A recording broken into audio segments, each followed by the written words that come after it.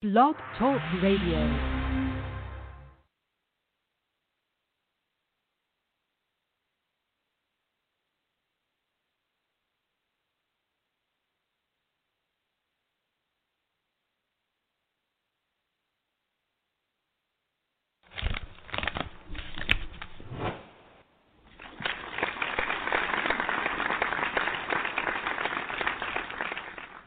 Let's play a game. 2 truths and a lie. Let's start.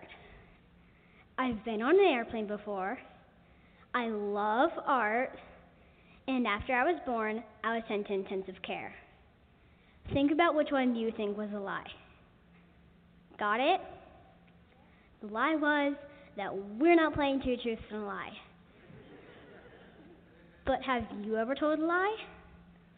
Everyone has. But have you ever thought what it could do to you? What if not lying would give you a better job? What if that job pays more? Would you still do it?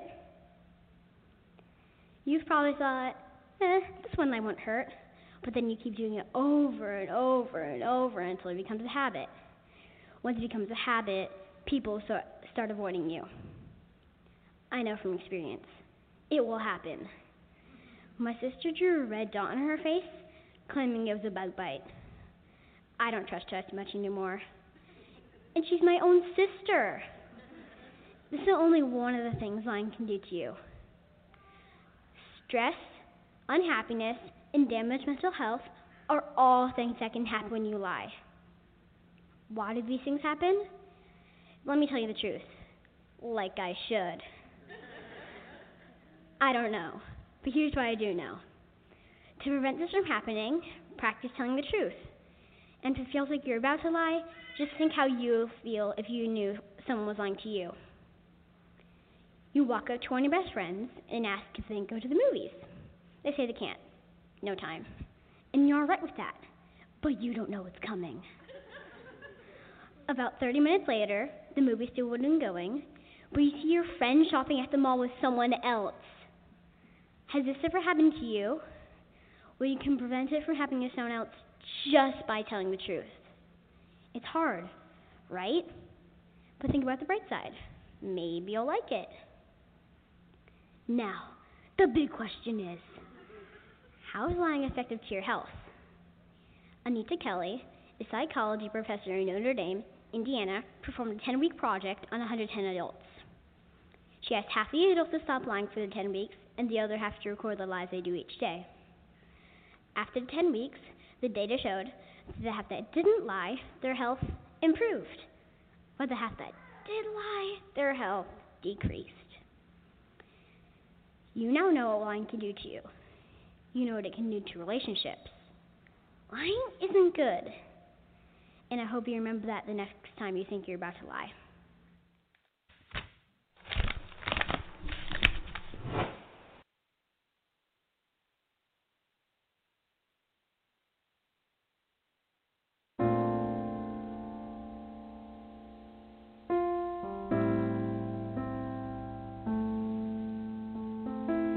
Welcome to Raising Independent Thinkers.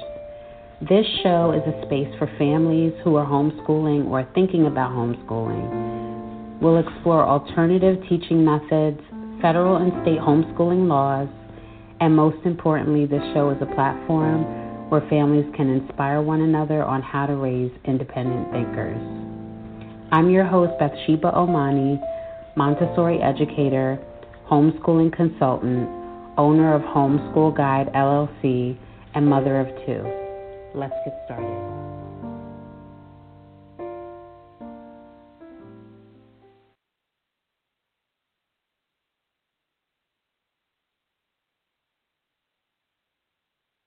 No.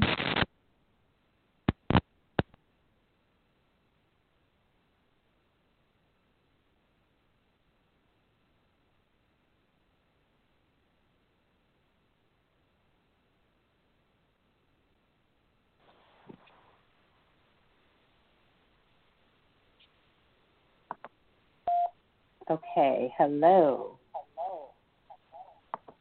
I can hear you, but you got an echo. Okay, is that better? Yeah, that's better. That's better. Okay, good. Okay, this is the Raising Independent Thinkers show. It's November the 1st, 2020, and I'm your host, Bathsheba. And I was just thinking that we only have 2 more months until 2020 is over. And I feel like this year went by very slow, but it also went by quickly. You know, thinking back on the year, a lot of good things have happened. And at this point in my life, I try to focus on the positive things so more positivity can come. So I'm very grateful that I'm now working full-time at home, which is something I wanted to do for years. I purchased a home for my kids. I got engaged and was able to travel. And I know there's many more great things that are going to come if I believe in that. So this past week, Akeem and I went on vacation to Cabo San Lucas, Mexico. And are you on, Akeem? You should be joining me in co-hosting. Yes, I am. I am here. Okay. Can you hear me? Okay, good. Yeah, I'm glad you're here. Yes, I can hear you good. So we went to Cabo, and I truly enjoyed myself. I'm sure. Did you enjoy yourself? No, I hated it. It's horrible. Well, No, I loved enjoyed it. It was myself. actually great. It was awesome sharing that time with you. Actually, Yeah, that and was it was the the first first time time. we went. Yeah. It was the first time what? We went to Mexico to a resort, you know, all inclusive. Right, yeah. It was the first time for me to actually stay at a all-exclusive resort. Yeah. Right. I know you've been to a few of them before. Yeah. And I think I was a little We stayed bit... at Dreams. Yep, Nice you stayed at Dreams. Mm-hmm. And great. I thought the service was really good. I think the best part about it for me was that it wasn't so overcrowded. You know, we had our space, but then the service was really good, you know? Yeah, it was. The service was good. It wasn't overcrowded because of the, you know, pandemic, COVID pandemic situation. It was moderate, you know, amount of people there. So it wasn't like deserted. And what was great about it is we didn't have to wear those masks around the resort. Although the staff wore, he didn't have to wear it, you know. And that's what made it better. If I had to walk around with a mask in that place, it wouldn't be good. Although some places when we did the van to do excursions, they asked us to wear the mask. That's the only time. Outside the resort in the van, going back and forth. But once we got to our activities, we didn't have to wear that mask. And it was. And we were outside most of the really time. Good trip. We were eating most of the time, so we didn't really need the mask to eat. And But I don't know. I didn't really tell you this, but I think I was a little bit anxious in the beginning about traveling, but that feeling didn't last very long. And everything I was slightly anxious about seemed to be fine.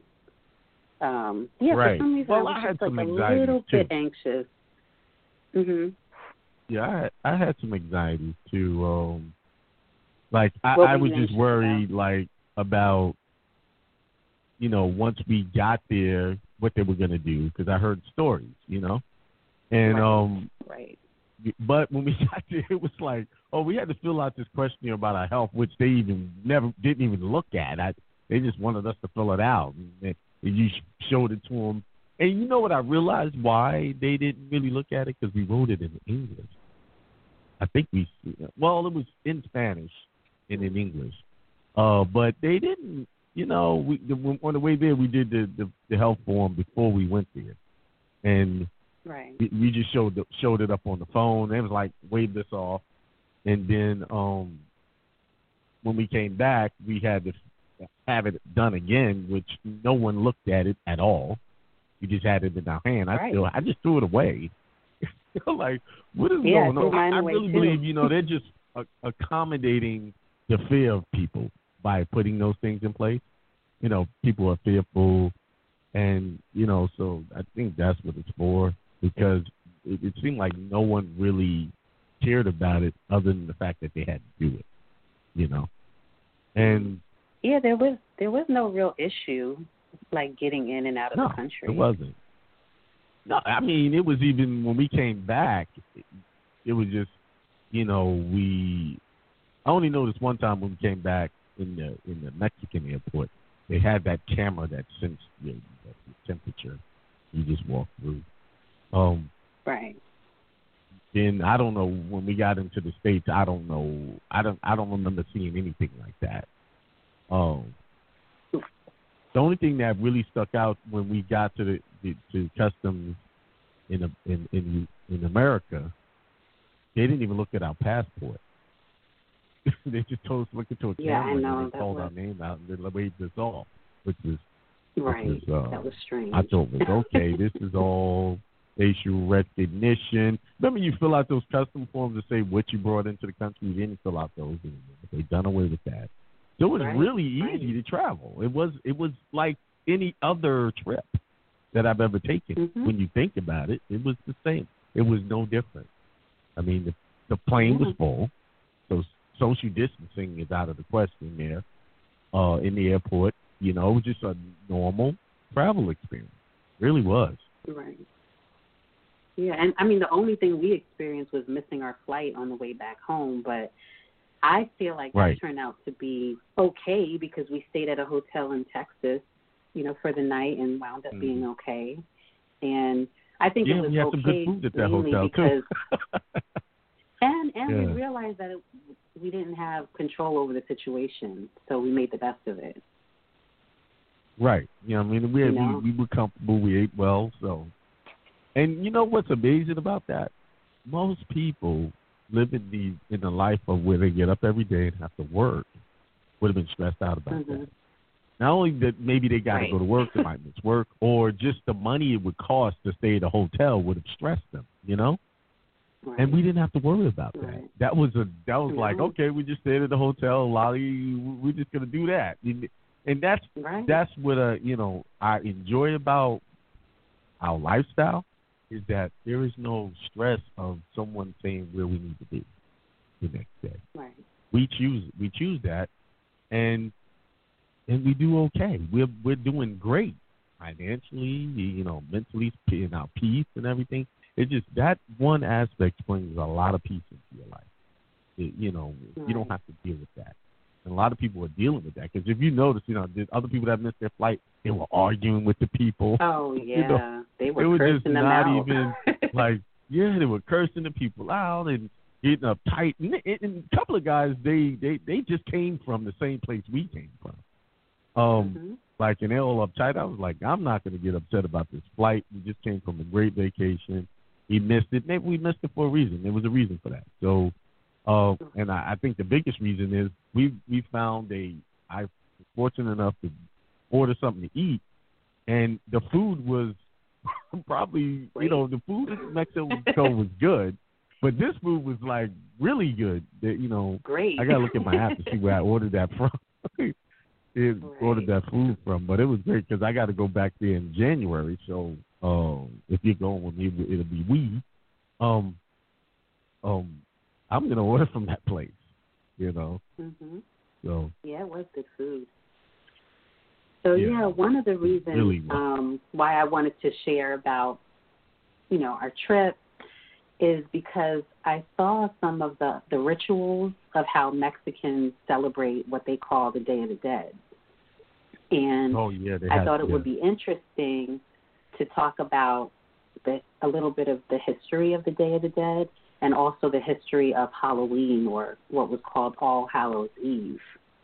And what's interesting is that although the Day of the Dead and All-Hallows Eve, they share some similarities similarities, they're both very different holidays.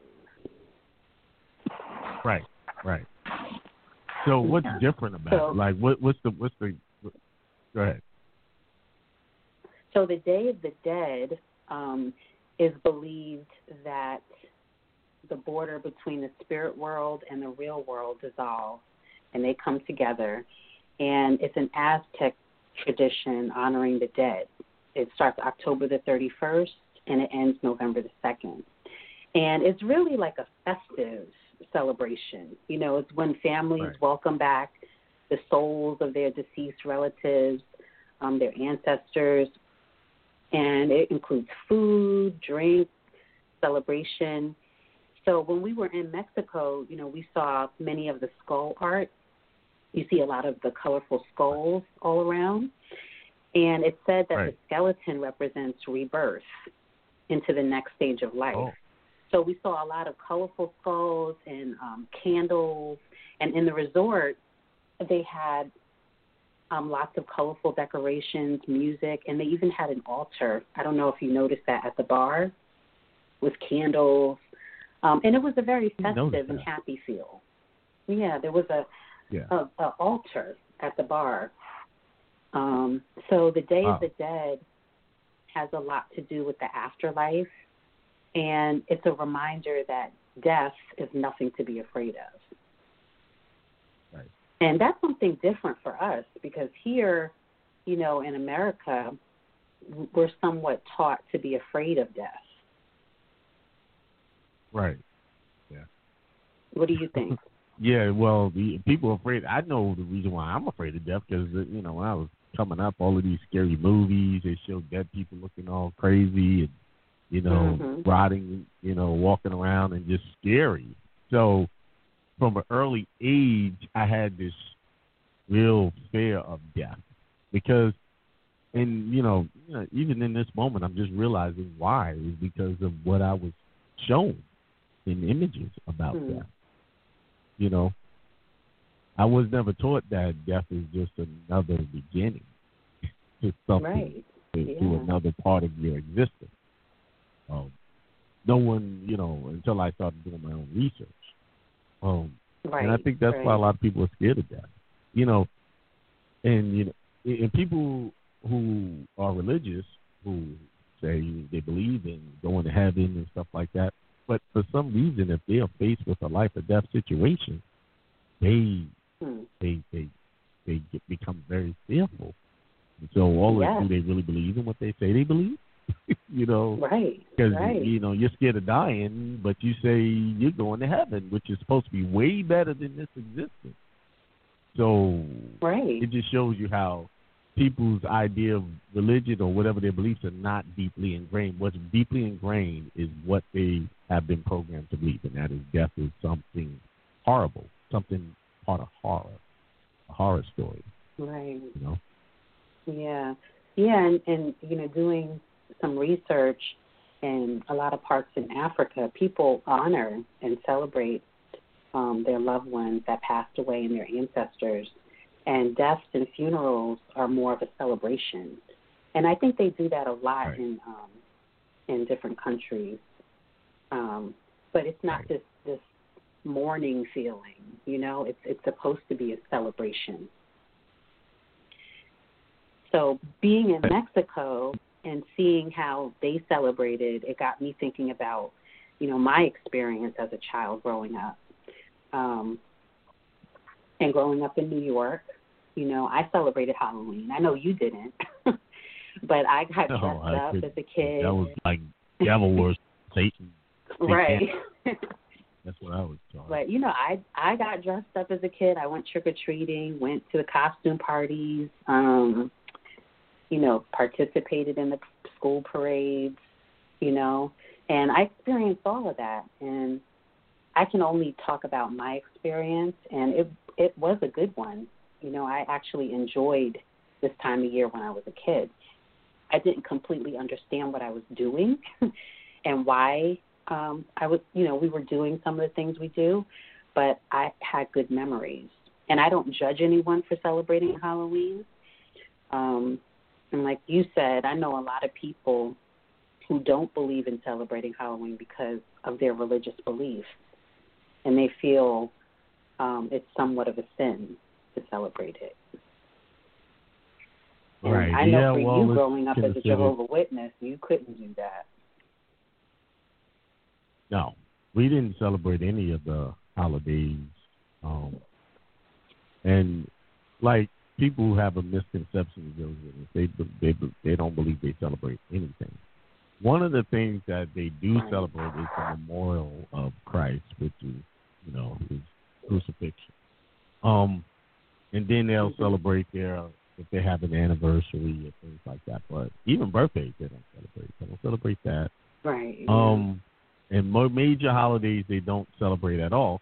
And I agree with that for the most part because most major holidays are not founded on Christianity, the belief in Christianity. Right. It was just like Halloween, it was blended in to the people were celebrating it. You had the pagans, you had the Christians. So to make it, to bring more people into the Christianity cult, they said, well, we're going to mix it in. So it was like a board meeting amongst the popes and the religious leaders of that time and said, well, we're going to do this and make it fit. Because it was always about keeping membership. So we're going to switch it up to make it fit so people will do it. And just like anything, people are doing things because some religious leaders said it was okay. Before that, Christians stayed away from that holiday. But then once the religious leaders said it was okay, they went along with it. So it just goes to show you why people find it so easy to just follow leadership and not question anything, because this is how people are programmed to do. Until someone in charge or they feel is in charge says it's okay, then they'll do it. So, I agree. Look it up. I agree. In my book, Halloween, because it goes deeper. The Halloween is based on Sam Haines Day or something to that effect. But when you read different articles on the internet, they kind of give you a rosy picture of it, but it goes way deeper. Right. Halloween goes way deeper than most of the sites that give you information. So I got some information out of my book, and if you before I share it, if you got any more to share on what you found, then I'll share that. Yeah, like you were talking about Sam Haines, and it's the pronunciation is strange because I kept pronouncing it like Sam Haines, but it's Sowen. It's That's what? the pronunciation, Sowen. So it's spelled S-A-M-H-A-I-N, but it's pronounced as Sowen. But I did want to mention that I strongly believe in teaching our kids the truth, and that's why I played that little short clip in the beginning about the effects of lying. And, I thought it was interesting that it was a child telling us what effects can come from lying and how damaging the effects have on your relationships or even your health. So I think that we need to continue to tell the truth to our children. And I know a lot of people think they can't handle the truth, but I just feel like it's important to tell the truth to our kids, especially when we're talking about what our beliefs are in these different holidays. Right. Yeah, talking about lying, how damaging to the health, this is why they can hook you up to a lie detector. What they're detecting is the stress your body goes into. Right. Because it's you have to deliberately figure out what to say. The body rejects a lie automatically. Right. Now, some people get better at hiding those stresses more than others after they do it so often. But after a while, you lie so much, you become what you call numb to reality, numb to the truth. So then your body just will automatically default to not saying the truth. But it really is. It ages you and puts you under extreme stress. for a brief moment. Right. And you release adrenaline briefly. You know what adrenaline does, right? It shuts down your ability to metabolize your food. So or in your immune system shuts down too. Because it's like a body's under stress. Yeah, and so I think part of the reason why some of us lie to our kids is because we don't take the time to do the research on certain topics, and we don't know what to say. And also, we've been lied to as a child, so we might feel that that's just the right thing to do or say. But yeah, you could go ahead and talk about what you found, and then on Halloween. All right, what I found, I'll talk about I have a book called The Woman's Encyclopedia of Myths and Secrets. So, Halloween. It's an encyclopedia. You just look up the words you're looking up, and the meaning of that, and it'll give you the feminine aspect as well. So, it says Halloween. All Souls or All-Hallows Day, November 1st, was the Christian version of, how do you pronounce that? Samhain. How do you pronounce that? Samhain. The Celtic Feast of the Dead, named for the Aryan Lord of Death, Samana, the Leveler, or the Grim Reaper, leader of ancestral goats. According to the pagan lunar calendar, festivals were celebrated on the eve rather than the day. Therefore, Halloween or All Hallows Eve was the original festival. Later displaced to the following day, the Irish used to call the Holy Night the Vigil of Samhain. Churchmen described it as a night of magic charms and divination, meeting the future with witches, mirrors, and nutshell ashes, ducking for apples in tubs of water, representing soul symbols in the cauldron regeneration, and other objectionable rites. Even today, it is said that a girl who peels an apple before a mirror on Halloween will see the image of her future husband, Gilad. Christian authorities wrote of Halloween. Many other superstitious ceremonies, remains of Judaism, are observed on this holiday, which will never be eradicated while the name of Samhain is permitted to remain. Excuse me. The name of the pagan deity remains in the Bible as, guess what? Samuel, from the Semitic Samael, the same underworld god. Of course, the original divinations were oracle utterances by the ancestral dead. So here it is. This is the original.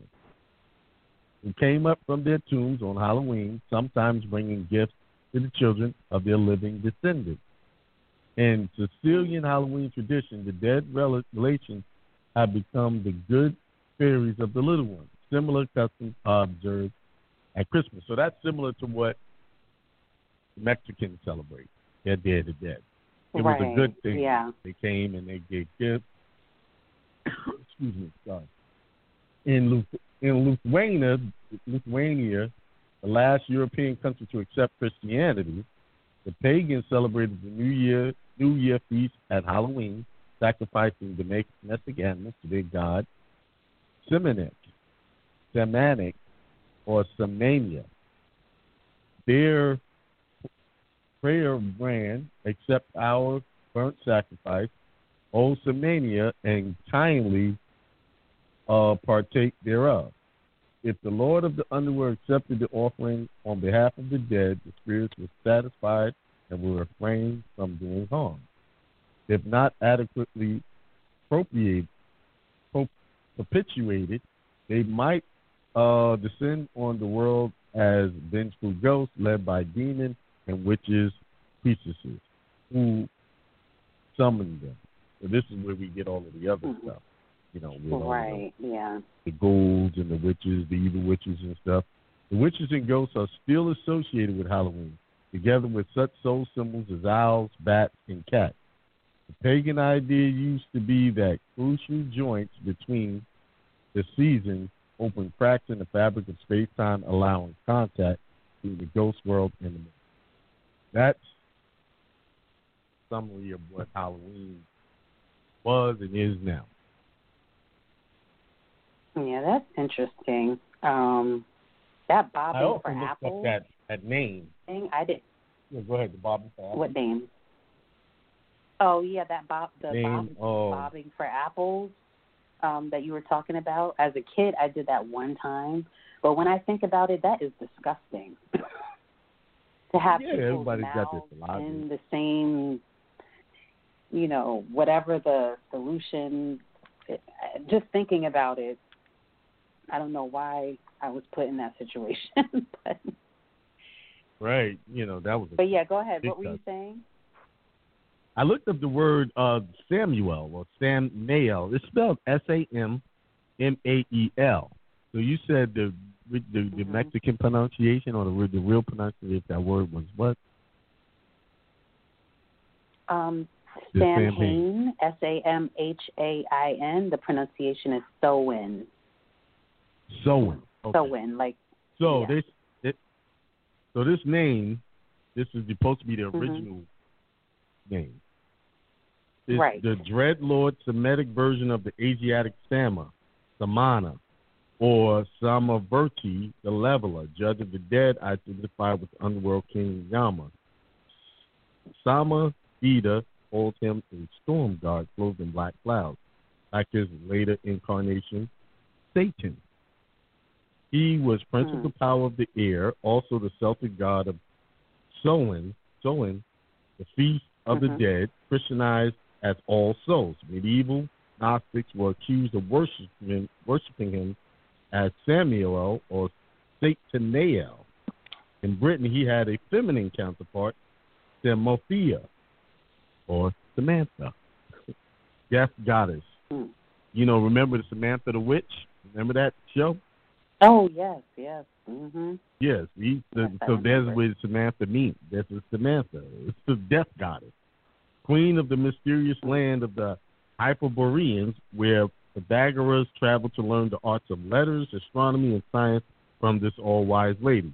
She seems to have been another form of Skadi or Skater. So that's why I said once you read something, I go read the names. I could have went on and on. We could have been here all night. Right. To show you, it takes you deeper into a deeper meaning.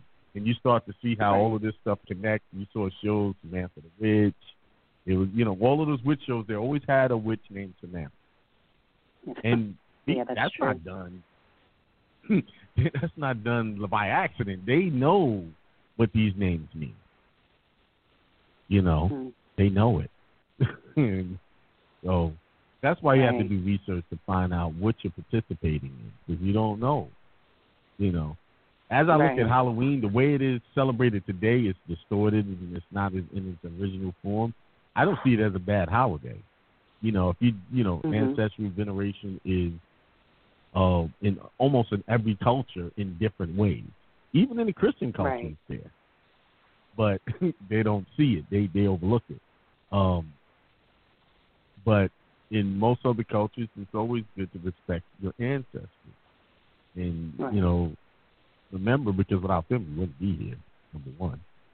And they paved the way for you to have life. Yeah, I think it's interesting how different our culture is, like, regards death. And, I believe that we should celebrate and remember our loved ones who passed on. And it should be a happy occasion to honor the dead, which I think is missing from our culture. And that's just my personal opinion. Yes. During this year, it is missing. It's missing. Mm-hmm. You're right. Yeah, it's all about, during this time of the year, it's all about Halloween and how much candy you can get and whose house is decorated the best and, who has the better costume. Right. And for me, I think it's important to teach our children that death is not scary. And we should celebrate our loved ones, including our ancestors. And we can create our own traditions. You know, right. like I don't judge anyone for decorating their house. You know, I choose not to decorate my house in like ghosts and goblins and things like that. I do decorate my home, however, like celebrating the changing of the seasons. So we live in North Carolina, and I love the different colors of the fall and incorporate that into the decoration. And I also love the idea of celebrating past loved ones and having candles around the house. But you can do that all throughout the year. It doesn't have to be, right. You know, right. I feel like it doesn't have to be just one day out of the year. No, but yeah, there's a lot of different there's just a lot of different websites out there. And were you done with talking about what you found? Yeah, I'm done. I just wanted to say before you move on to that, you do decorate the house really nice. You have a good... Oh, thank you. I try. Yeah, and I enjoy doing it. Go ahead. Yeah, I enjoy doing that. But yeah, going back to the All-Hallows Eve, I found that it said that the origins date back centuries, to, like you said, to the pagans and the Celtic people living in Britain and Ireland, some parts of Ireland. And in the Celtic tradition, the 31st of October marks a holiday known as Samhain. And during this holiday, they celebrated the end of harvest, the harvest season, and the onset of the dark portion of the year. And Samhain also represented a time when the doors between the human world and the spirit world were thought to be most open. And this is where they believed ghosts and witches and goblins and demons were roaming around. They also used the time to send messages to the supernatural powers who believed to control the levers of nature. But it wasn't all like sinister. So when the Samhain also became seen as an ideal for marriage, this is what I found, health, and even death. And people left offerings of food and drink outside for the visiting spirits and fairies. And this is where we get passing out candy from. Oh. And then in the 18th century, the night of October the 31st became known as All-Hallows Eve. Hallow meaning saint or holy person. And Een is a contradiction of Eve, like the Eve at night. Right. And around this time, this is when it changed to undermine the Celtic tradition.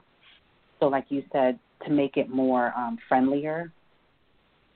And the Samhain holiday is still celebrated. Yeah, I found that the Samhain holiday is still celebrated today in certain communities. So people actually still celebrate the original way they did it, and they take it very seriously. It's called, the community is called the Wiccan community, or Wiccan community. Wiccan, yeah. And Wiccan. Some people would call it witchcraft, but go ahead. Right, and it is witchcraft. That's what it is. Those people celebrate, or they practice witchcraft. But there are parts of the world that celebrate the holiday as it was celebrated originally. Right. And I thought it was interesting to look up some of the traditions of Halloween and how people celebrate it, like where the traditions came from, like wearing the costumes and trick-or-treating. Right. And again, it's traced back to the Celtic period when it was thought that the souls of the dead were out and around along with the fairies and the witches, and the offering of food and drink were left out. And as time went on, people began dressing up like creatures and performing antics in exchange for food. And this practice is actually called mumming. Have you heard of that? I never heard of it. I've heard of a mummy. Yeah. Yeah. Right, but it's called mumming. Wrapped in some cloth walking around. Yeah, but the mumming was the practice of is how trick-or-treating evolved. At first, they were exchanging food and drinks, and then they started exchanging candies. Yeah, last night they were out here in this neighborhood just everywhere. Most I've ever seen in this area, when I first moved here, they had people just knocking on doors, but it seemed like almost every house had a party going on. They had tables out. They had made a real event of it last night. Like, music playing on the street, things like that, and most of the costumes I saw was of, hideous things, zombies and witches, and scary, yeah, all those types of things, scary stuff, So they like, I wanted to touch on the Wiccan thing. A lot of people, that's witchcraft. It is witchcraft, but a lot of people don't really understand that practice, Wiccan. Right, and I think Wiccan, being a Wiccan, is like a religion just like anything else. Not even where it came from, what it's about. It's really about elements: fire, earth, water, and air, the 4 elements. That's one of the, things that they, in their practices, they use that a lot. So, but there's another similar Christianity cult, not cult, I wouldn't say cult, that practiced years ago, Gnostic Christians, and that was their practice. They believed in the elements, taught on that. So you can see how all of these things have similar characteristics to it, no matter what religion you're a part of. They have similar culture or practices or religious rites. Right. So what a Christian might be calling demonic, and if they really look deep into their own faith, there is a lot of similarities to a lot of these other things that people are doing that they're judging as demonic. So what I wanted to say, witchcraft or Wiccan is not so demonic as people believe it is. It's got a lot of dealing with elements, and they do deal with spirits and casting spells and everything. But in the Bible, they were casting spells too. That's they were true. doing rituals, blood sacrifices. I mean, how is that any different? But because it's under the title of Christianity, it's acceptable. But if you look at their rituals and everybody else's rituals, it's the same stuff. Yeah. But go ahead. We're going to elaborate on I was thinking about what you was looking up before. And I was trying to find it, but I couldn't. But you looked up something dealing with astrology and how well, it's a this is supposed to be the blue moon last night. So out of all of these practices, it all goes back to astrology. Every one of them. Now, one of these practices is not. They're all connected to astrology. So Scorpio is a fixed sign. So this happens when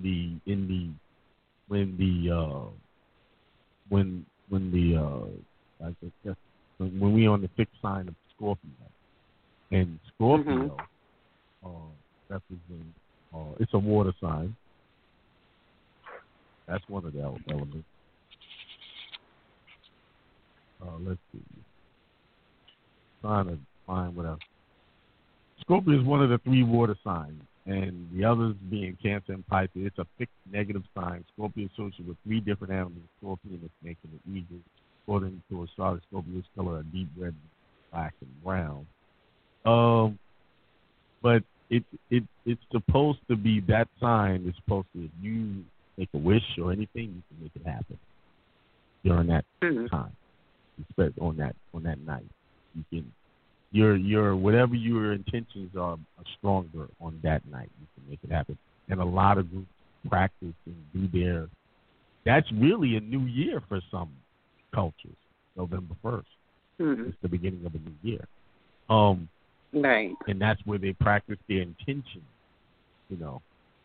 for what they want to happen. So, I'm trying to find the guy's thing too. But you can go ahead while I look that up. Okay. I was just going to pull up more about the Day of the Dead and how Mexicans people honor their dead. I just found it very interesting how it was so lively and festive there when we went to Mexico. And oh yeah, I would love to incorporate something like that. Some of their traditions. Yeah. The culture of, what was unfortunate about that trip? There was one thing when we went on that tour to see the town, and he was calling the indigenous people tall, blue-eyed people. They were the indigenous people. And I was like, what is he reading?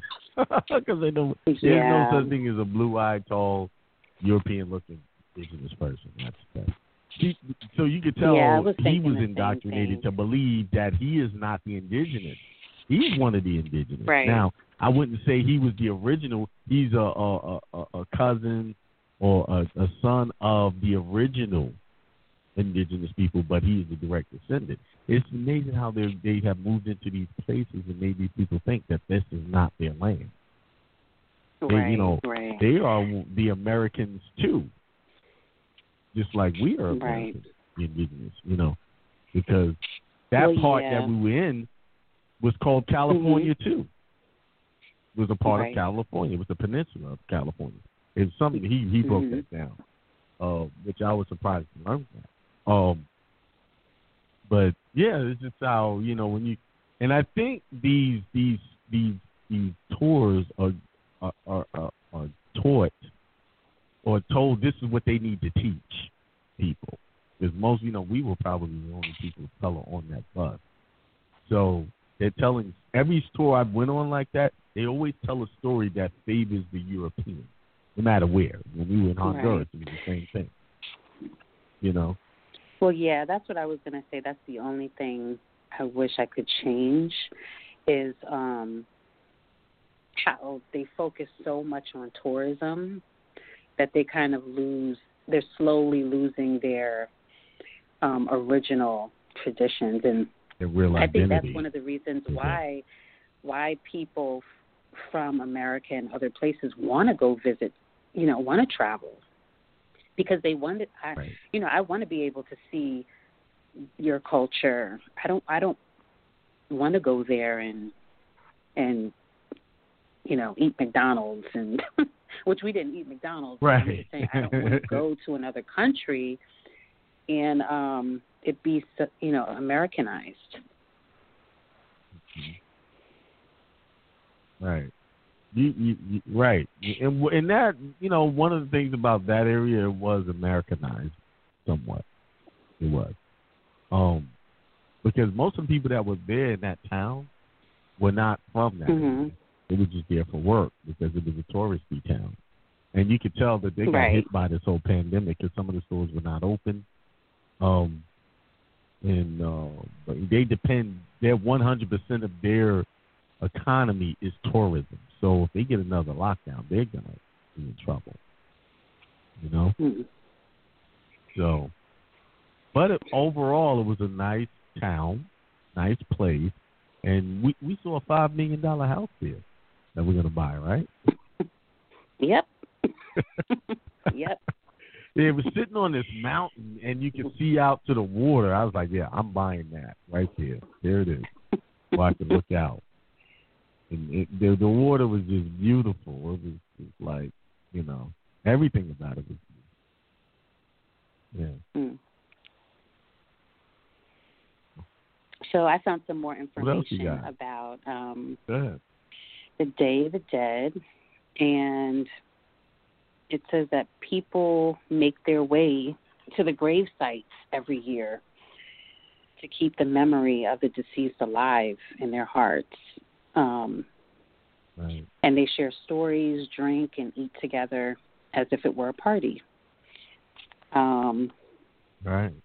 People parade the streets with beautiful skull painting painted on their faces and wear costumes to commemorate. And I would have loved to see that.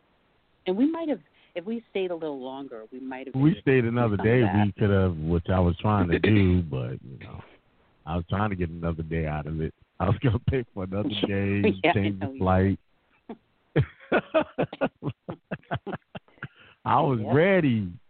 And then we know we got responsibilities, so. But the crazy thing about it, we still ended up home the next day. We could, so if we stayed another day, it wouldn't have been a big deal. One more day. Right. We could have stayed one more day. We still ended up getting home the next day because we missed that connecting flight. It was the last flight to Charlotte. So, stayed another day. We might have got home a few hours later than we wanted, than we would have. But another day would have been great. And we would have got to see their festival. Yeah, got to see it. Probably right there at the hotel, too, because they had to start decorating everything, because it wasn't all decorated like that when we got there. Then all of a sudden, one day, it was all these decorations. Yeah, so we really got to see all that. Yeah, but it says that the women usually paint their faces, wear elegant dresses and hats, and let's see what else. Crowds dance in the streets.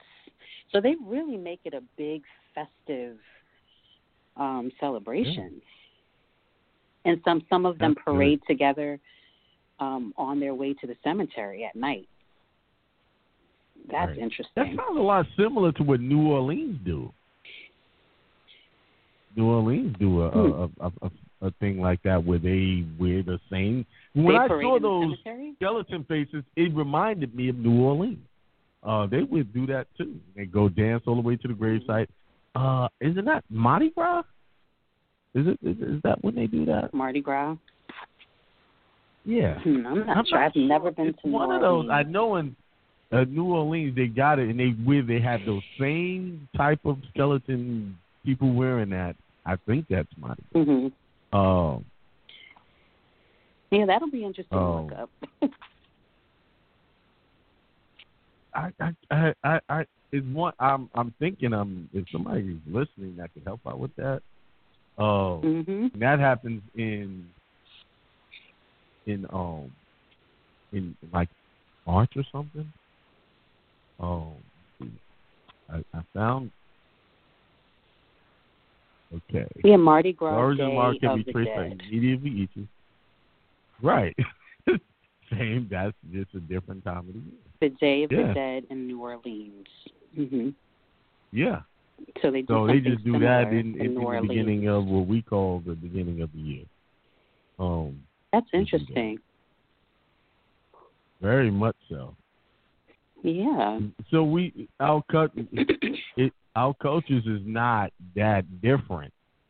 Well, and it goes back to one thing. Although they keep giving you European, definitions for Halloween and all of that, it all goes back to our ancestors and what we did. And people just took what we did and mixed it into their culture to make it their own. But we've always, for thousands of years, did ancestral veneration as being given thanks. It's a time of giving thanks. And so what they did was take what we did and demonized it and created something else, and they hyped that up, or they made that look better than what we did. They always do that. If you look at most of these celebrations, even with Christmas and what do you call Easter and all those all have our ancestors' teaching customs mixed into it, and then they changed it up, and then it made what we did evil, made what they do. So, and this, Mardi Gras was back in the 1730s, somewhere around that. Yeah. Well, yeah, I definitely think, our culture is like finding more ways to pump fear into us, and it's unfortunate, Yeah. that we what's feel like amazing we have about to fear what everything. Right. Now, when we were there was no fear being pumped. You didn't hear, the people weren't even talking about the pandemic. Not the locals, not the people we were on who were there. They weren't. We had a brief conversation when we ate at the Mexican restaurant. But for the most part, it wasn't even a topic or a thing. Okay. The locals, they looked happy. They didn't look like they was in fear of anything, and a lot of them weren't wearing masks on the street. In certain areas they were, but just the guys who were coming in with the guitars while we were eating, they didn't have masks on.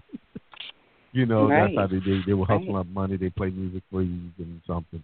It's like like what's going on? It was nothing. You didn't feel that tension that you feel here. There's a lot of tension here. And over there was I didn't feel that. I don't know about you. I didn't feel any tension. No, I didn't feel it at all. It was more of a celebration and a happy time. Yeah, speaking of happy times, what about that massage we had on the beach? Yeah, that was good.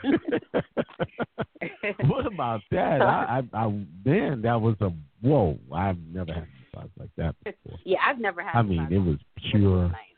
Yeah, I was like, wow. $50 for 70 minutes. You could never get that here. But any listeners, if any of you would like to share your experience with Halloween, or if you just wanted to share what we've been talking about, the history of All-Hallows Eve, please press number 1. Yeah. And I actually found some information about how they celebrate in New Orleans. Right. And I can read a little bit of that. It says the Day of the Dead has become widely celebrated in many American cities, from Los Angeles to Philadelphia. But in New Orleans, it takes on more of a carnival theme. So it makes it feel like a second Mardi Gras. So it's not actually not the Mardi Gras, but it feels like a Mardi Gras. From parades to parties, there's no shortage of events to pick from. But a few standout gatherings include the Ogden Museum, the Southern Art Focus Museum in the city's central business district. They recently started an annual exhibit featuring artists' interpretations of a Day of the Dead altar. And what's interesting in Mexico, they have like contests. I was watching a video, and they have contests of people making altars, different altars, and it's really a big thing. And and with these altars, they have different pictures of different family members that have passed on, and it really is a dedication to those people that have passed away. And I think that's such a neat idea. I mean, we don't really do that here. No, but you don't. And I think that's one of the reasons why we have so many issues. We do not respect our ancestors at all. We respect everything else, every other deity that's been given to us. At one point, we had a lot of us are waking up from this. We had this white Jesus in our head. And that's what we respected. He's the name above name, and someone who is not even from doesn't even originate in our original teachings. We worship that more. But go ahead and elaborate on that. This is Lauren calling me. I'll be right back. Okay. So it says the altar dedication to last year's altar was made in honor of Mardi Gras Indian leader Big Chief Bo. And they created the altar in honor of him. And it says here, let's see, the most famous of those tombs belong to legendary priestess Mary Laveau, which has been recently restored. Let me see what else. So, yeah, I just find it all interesting. I was watching a video on YouTube, and I'm going to play a little bit of the clip. It's a pretty long video, but it talks all about the Day of the Dead and their rituals and their celebrations, and I find it very interesting. Akeem, you're back? Yeah, I'm back. You going to play a clip? Yeah, I was going to play a little bit of a clip. It's kind of a long clip, about 45 minutes. So maybe I can play like 10 minutes of it and then come back. Yeah, go ahead. Okay.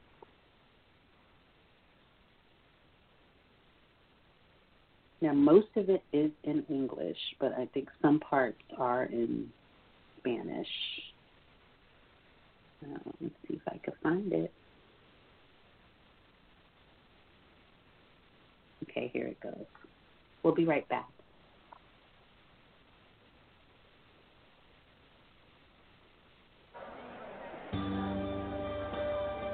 Festivals, great occasions and great gatherings, full of color and spectacle. The most revealing are those ancient festivals which celebrate the key moments of life: birth, marriage, and death. These festivals are bursting with life and energy.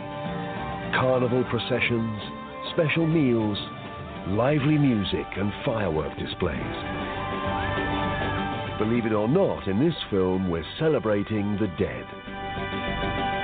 In Mexico, every November, the souls of the dead are invited to join the living in dancing, carnivals, and feasting.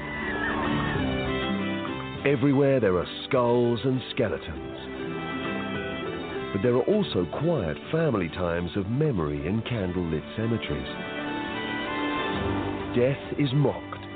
The dead are welcomed with joy, and through it all, life is affirmed. Let's join the celebration and go to the festival.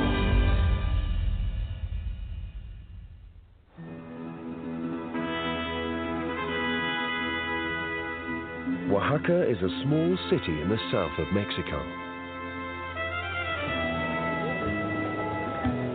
At the end of October every year, it holds one of the country's best-known Day of the Dead festivals.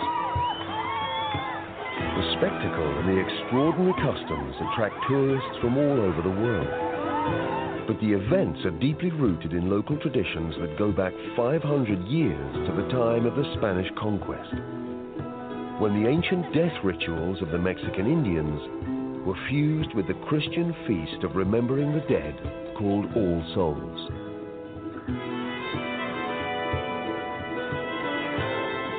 The heart of the festival is the 3 days from October the 31st to November the 2nd. On the first day, the focus will be on the souls of dead children, the angelitos. And then the attention will shift to welcoming the souls of adult loved ones. And in the Oaxaca region, you may not go to bed at the height of the festival. From the afternoon of November the 1st to the morning of November the 2nd, the noisy Dance of Death processions party their way through city and village streets for a marathon 20-hour-long carnival.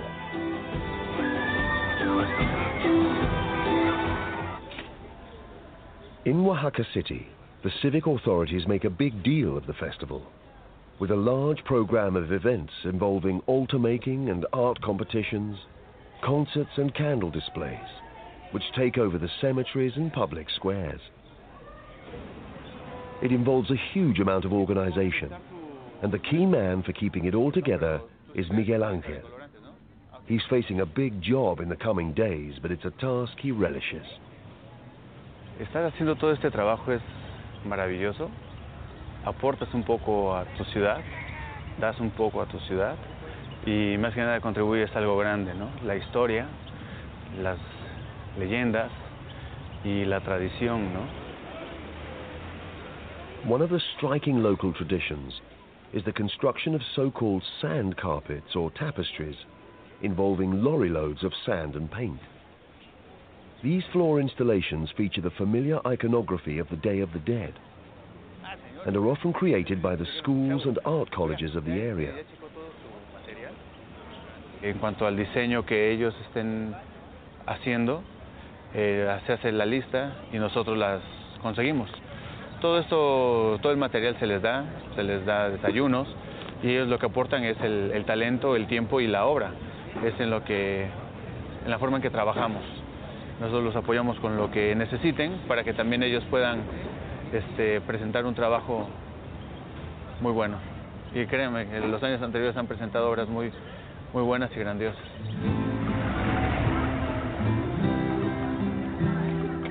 Everybody's getting ready for the festivities, and the markets are full of people buying sugar, skulls and other decorations, including a few of the Halloween trinkets which have started coming into the festival through American influence. This is the Mercado de Abastos, which is said to be the largest outdoor market in Mexico.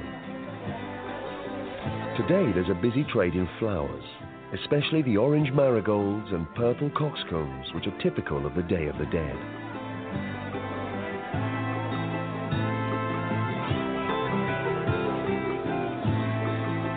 And people are also picking up the traditional foodstuffs, the chilies and the chocolate beans, which will be used to make the distinctive sauce called mole, which is served with chicken during the feast.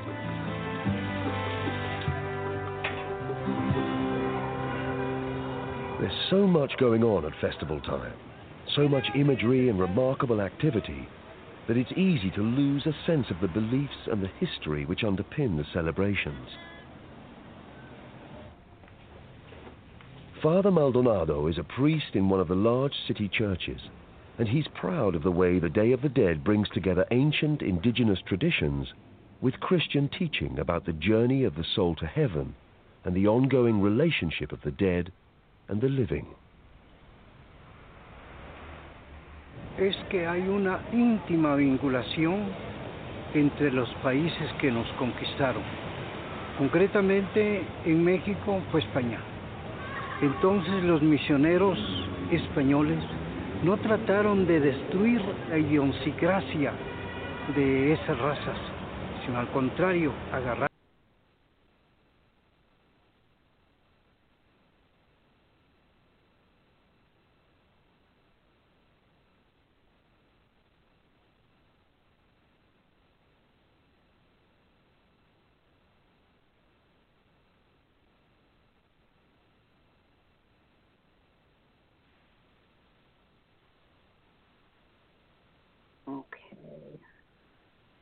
Okay, hopefully y'all can hear me. But yeah, I just wanted to play a little bit of that clip. And, you know, as you heard, it's such a big celebration in Mexico. And I thought it was interesting that they celebrate the souls of children that passed. I would think, you know, for many people that would be a sad occasion, but I think it's interesting that they celebrate the children's souls.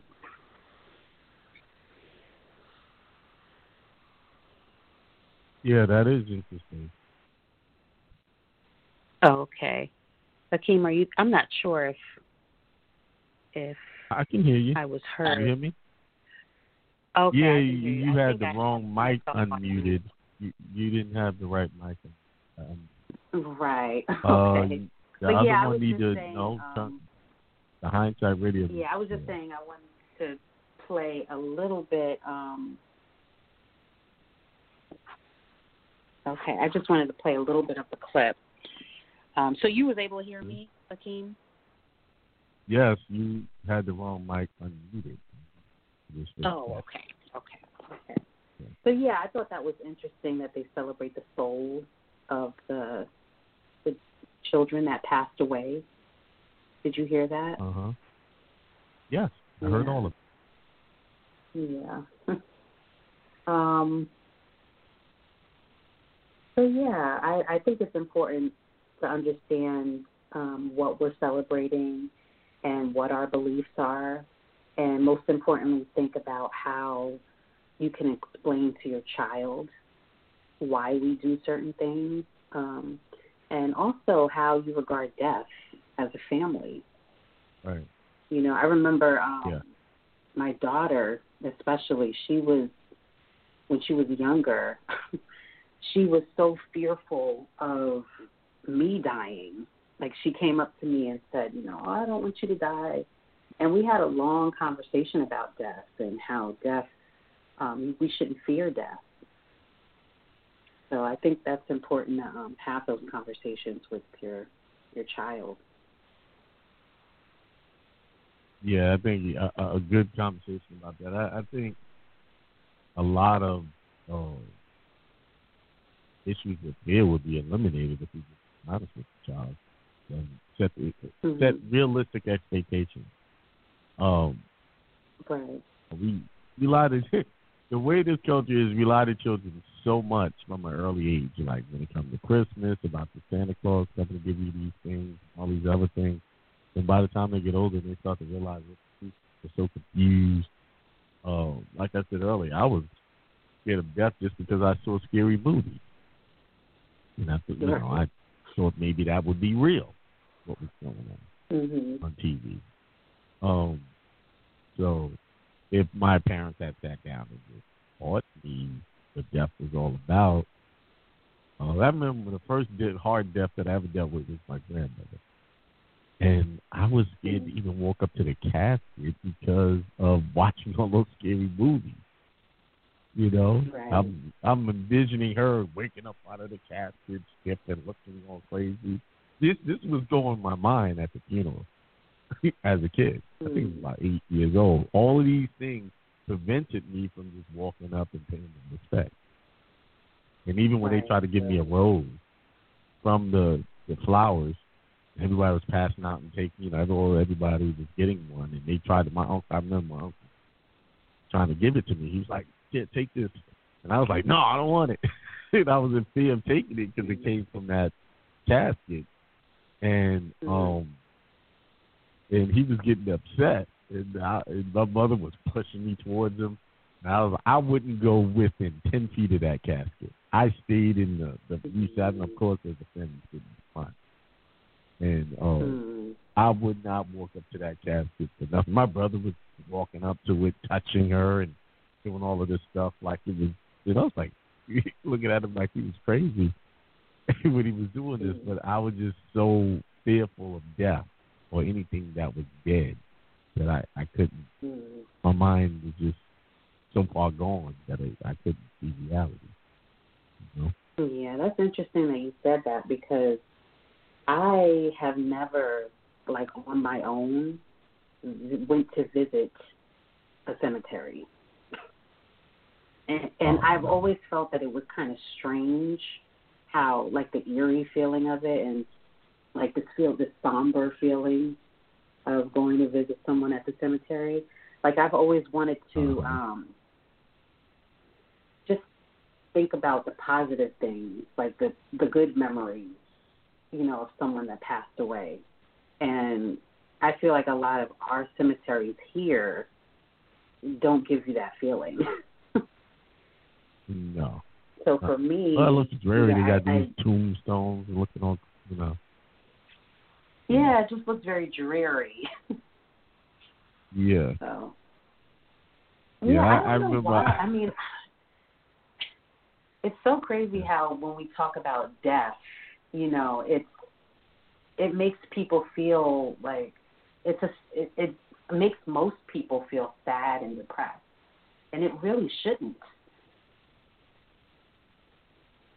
And that's just my opinion. You really, because even in the Bible it says it's better the ending of a matter than its beginning. So a person dies, you know how they lived, and you can talk about all the good times and things like that. It really shouldn't be a sad occasion. because now they have completed their journey on this plane or this dimension, and they're on to another one, better one. You know, so we just have so many misguided teachings about death that we can't see it for what it really is. A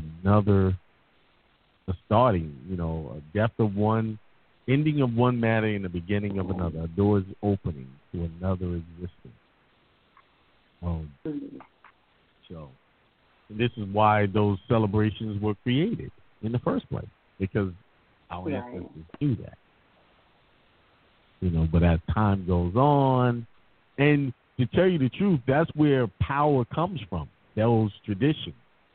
And when the indigenous people practiced those cultures, they did better because they were tapping into the real energy of the planet, real energy of the universe. And what's tradition about? It's time, giving respect to your elders or your ancestors, and in return, they will see to your well-being for the future, right? But in this Halloween structure, it's about death and destruction and being afraid. So you're just really creating a reality of fear and not being successful. So all of these things, this is all by design, the way they're teaching people to keep them out of their real power, tapping into their real power. Keep them looking for some other deity that has nothing to do with their ancestors. And this is why we can't manifest prosperity in our community. Because when you really look deep into that, if you don't venerate your ancestors, what do you lose? Group economics. Because you're not respecting what they did. And you're separated. It's so scattered and separated, and everybody's doing their own thing. That we can't. Right. And that's what was good about the Mexican culture. They're doing that as a family. Right. And they do it as a community. As a family. As a community. Right. So. Well, one thing I want to say, like the trip also taught me, is just for me, myself, just to work on being more authentic when I'm speaking. This is like the first time that I'm just talking freely without doing much preparation. So, right. Yeah, not that bad, I just wanted to mention that. No, it's not. I didn't think I was going to be talking so much about death, but I think it's all connected. So. Yeah. Well, when you just let things flow and come from the heart, you realize there's a lot to talk about. Mm-hmm. It really is. A lot of things that just come out in these types of conversations. Right. Well, I am happy that you co-hosted with me this evening. I'm happy to do it. Anytime. Yeah. And I'll be looking forward to your show on Tuesday. Truth Tuesday show. All right. I think I'm going to end. Maybe I'll do a whole show on that massage we had. I don't know how many people want to listen to that. I don't care. Whatever. I want to talk about these massages.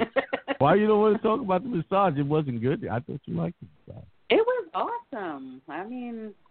Okay. Why you just like, yeah, it was great, and then you trying to change the subject. It was great. It was awesome. It was great. What was great about it? What about these massages? It was one of the best massages I've ever had. A lot of times when I get massages, well, depending on who's doing them, it's afterwards, sometimes my body will be hurting. And this massage felt awesome. Like, I think we got it, 2 or 3 days ago, and I still feel good. Yeah. Yeah, I know. I have this shoulder that gives me issues, like I hear clicking in it.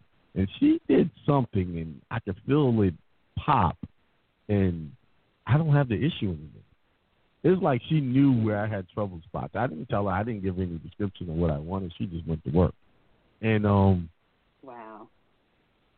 So when y'all go to Cabo San Lucas and if you stay at the Dreams Resort, get the massage from the people on the beach. They're sitting right off to the side. They got a van and they set their table up right on the beach. It's covered. The resort's going to kill you on prices. They want, like $195 for it. It's crazy. And you had that massage. It wasn't as good as that. It wasn't as good as that. No, it wasn't. Nope. Yeah, for 50. Well, when I asked him what the price was, I thought he was saying 17 minutes, but his accent, he was really saying 70. I'm like, 70. Okay, let's do this. And man, I was like, this is wonderful. Yeah. Right. Not to mention the other stuff. I know you said you wanted to get off, but we're talking about the trip. No, it's okay. It's okay. The dinner on the beach. What about that? That was nice. Yeah, that was my nice. first It time was in celebration of your birthday, and I've never done that before, and I thought that was really nice. Yeah. It was different. Yeah, it was really nice. It was. It was a little windy, but it was something nice, and it was private, so it wasn't a whole lot of people spectating. No, it was no one near us. Right. So, and we had our own personal waiter, our own private he came waiter. and brought out stuff. It was a 4-course meal, right? Mhm. That was a 4-course meal we had. Right, 4. Yeah, and what was also and the other restaurants were nice too. I thought. The French one was, I think, the best. Right. It would have been nice to have more authentic Mexican food. And I think we did have some Mexican food there. We had the tacos, but it would have been nice to have more of it. I love Mexican food. I mean, the best tacos I had was on the snorkeling on the boat. Mhm. On that boat, yeah, that was nice. Yeah. One thing I wanted to mention was, which I thought was very special, other than what you did for me, that was special. But we got to when we were booking the tours, and I told the guy it was my birthday. He said, I'm gonna do something. I'm gonna give you a gift. He did say that, but I not thought he was gonna give it to me personally. But what he did was he arranged something with the driver of the bus tour. And when we went to the Blown Glass Factory, and at the end of it, we were about to get back in the van. He said, "Hold on," and they gave me this blown glass heart. And then the Mexican lady sang "Happy Birthday." Well, he sang it too. They all sang "Happy Birthday" right there. I got a video of it. Yeah. Oh, yeah, that was really nice. I really thot that was really, really nice of them. And they danced for you and danced all around the store.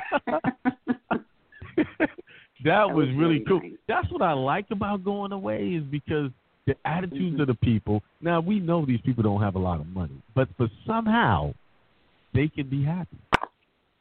Right. So you don't have to have a lot of money to be happy. Everything is a celebration. Everything is a, Yeah. I think with them, it's about family and their culture, and that's what makes them happy. Because you didn't meet any angry people there. Although that they don't have a lot. But you didn't meet people where the energy was angry. Like you meet here. Like here, we got to the airport and there was problems with tickets, and you could see that energy all around. Immediately. See that. Even in the airport, the guys who were guiding us through their version of TSA was very polite. Hey, welcome. Very over friendly. Here. When you said thank you, they said thank you. They spoke to you. They were very friendly, even though they were in a position of authority. Whereas here, it's all orders. The very first customs agent we met, it was okay, go, Yeah. Okay. Did you have anything over 2,000, Mara? It was just very authoritative. And okay, see you. You know, go that way. You know, wasn't right. Although he did speak, he was friendly in his own way. He said, "Hello, how you doing?" I said, "Good," but it was just that there wasn't that warmth that you had over there. You know, that's why I like visiting. So I think a lot of places that you go outside the country is like that. Right. Yeah. People were just genuinely, and I think they were genuinely genuine. It was a genuine type of friendly. Wasn't potential. Right. Yeah. So I'm glad you enjoyed the dinner. I'm glad you enjoyed yourself. That was special. Yeah. So your birthday's coming up. Yep. I have to return the favor.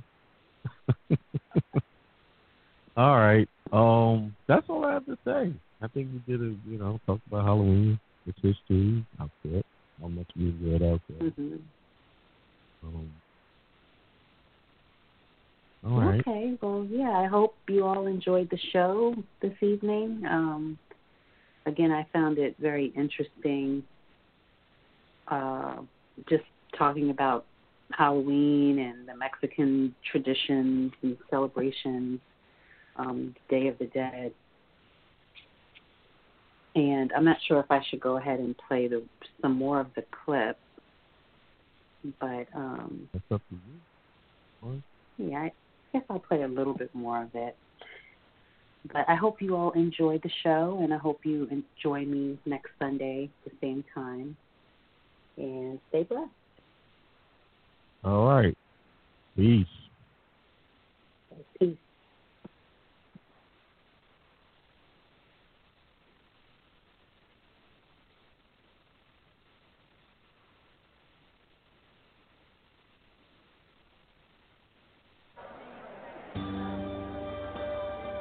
Festivals, great occasions and great gatherings, full of color and spectacle. The most revealing are those ancient festivals which celebrate the key moments of life: birth, marriage, and death. These festivals are bursting with life and energy.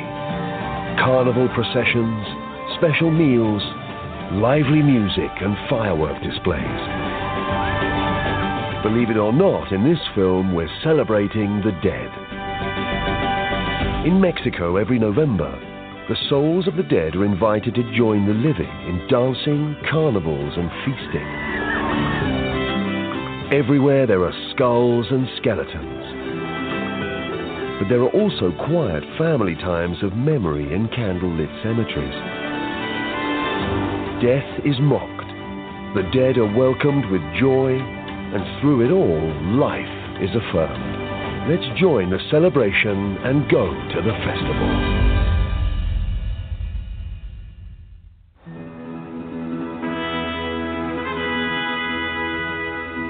Oaxaca is a small city in the south of Mexico. At the end of October every year, it holds one of the country's best-known Day of the Dead festivals. The spectacle and the extraordinary customs attract tourists from all over the world. But the events are deeply rooted in local traditions that go back 500 years to the time of the Spanish conquest, when the ancient death rituals of the Mexican Indians were fused with the Christian feast of remembering the dead called All Souls.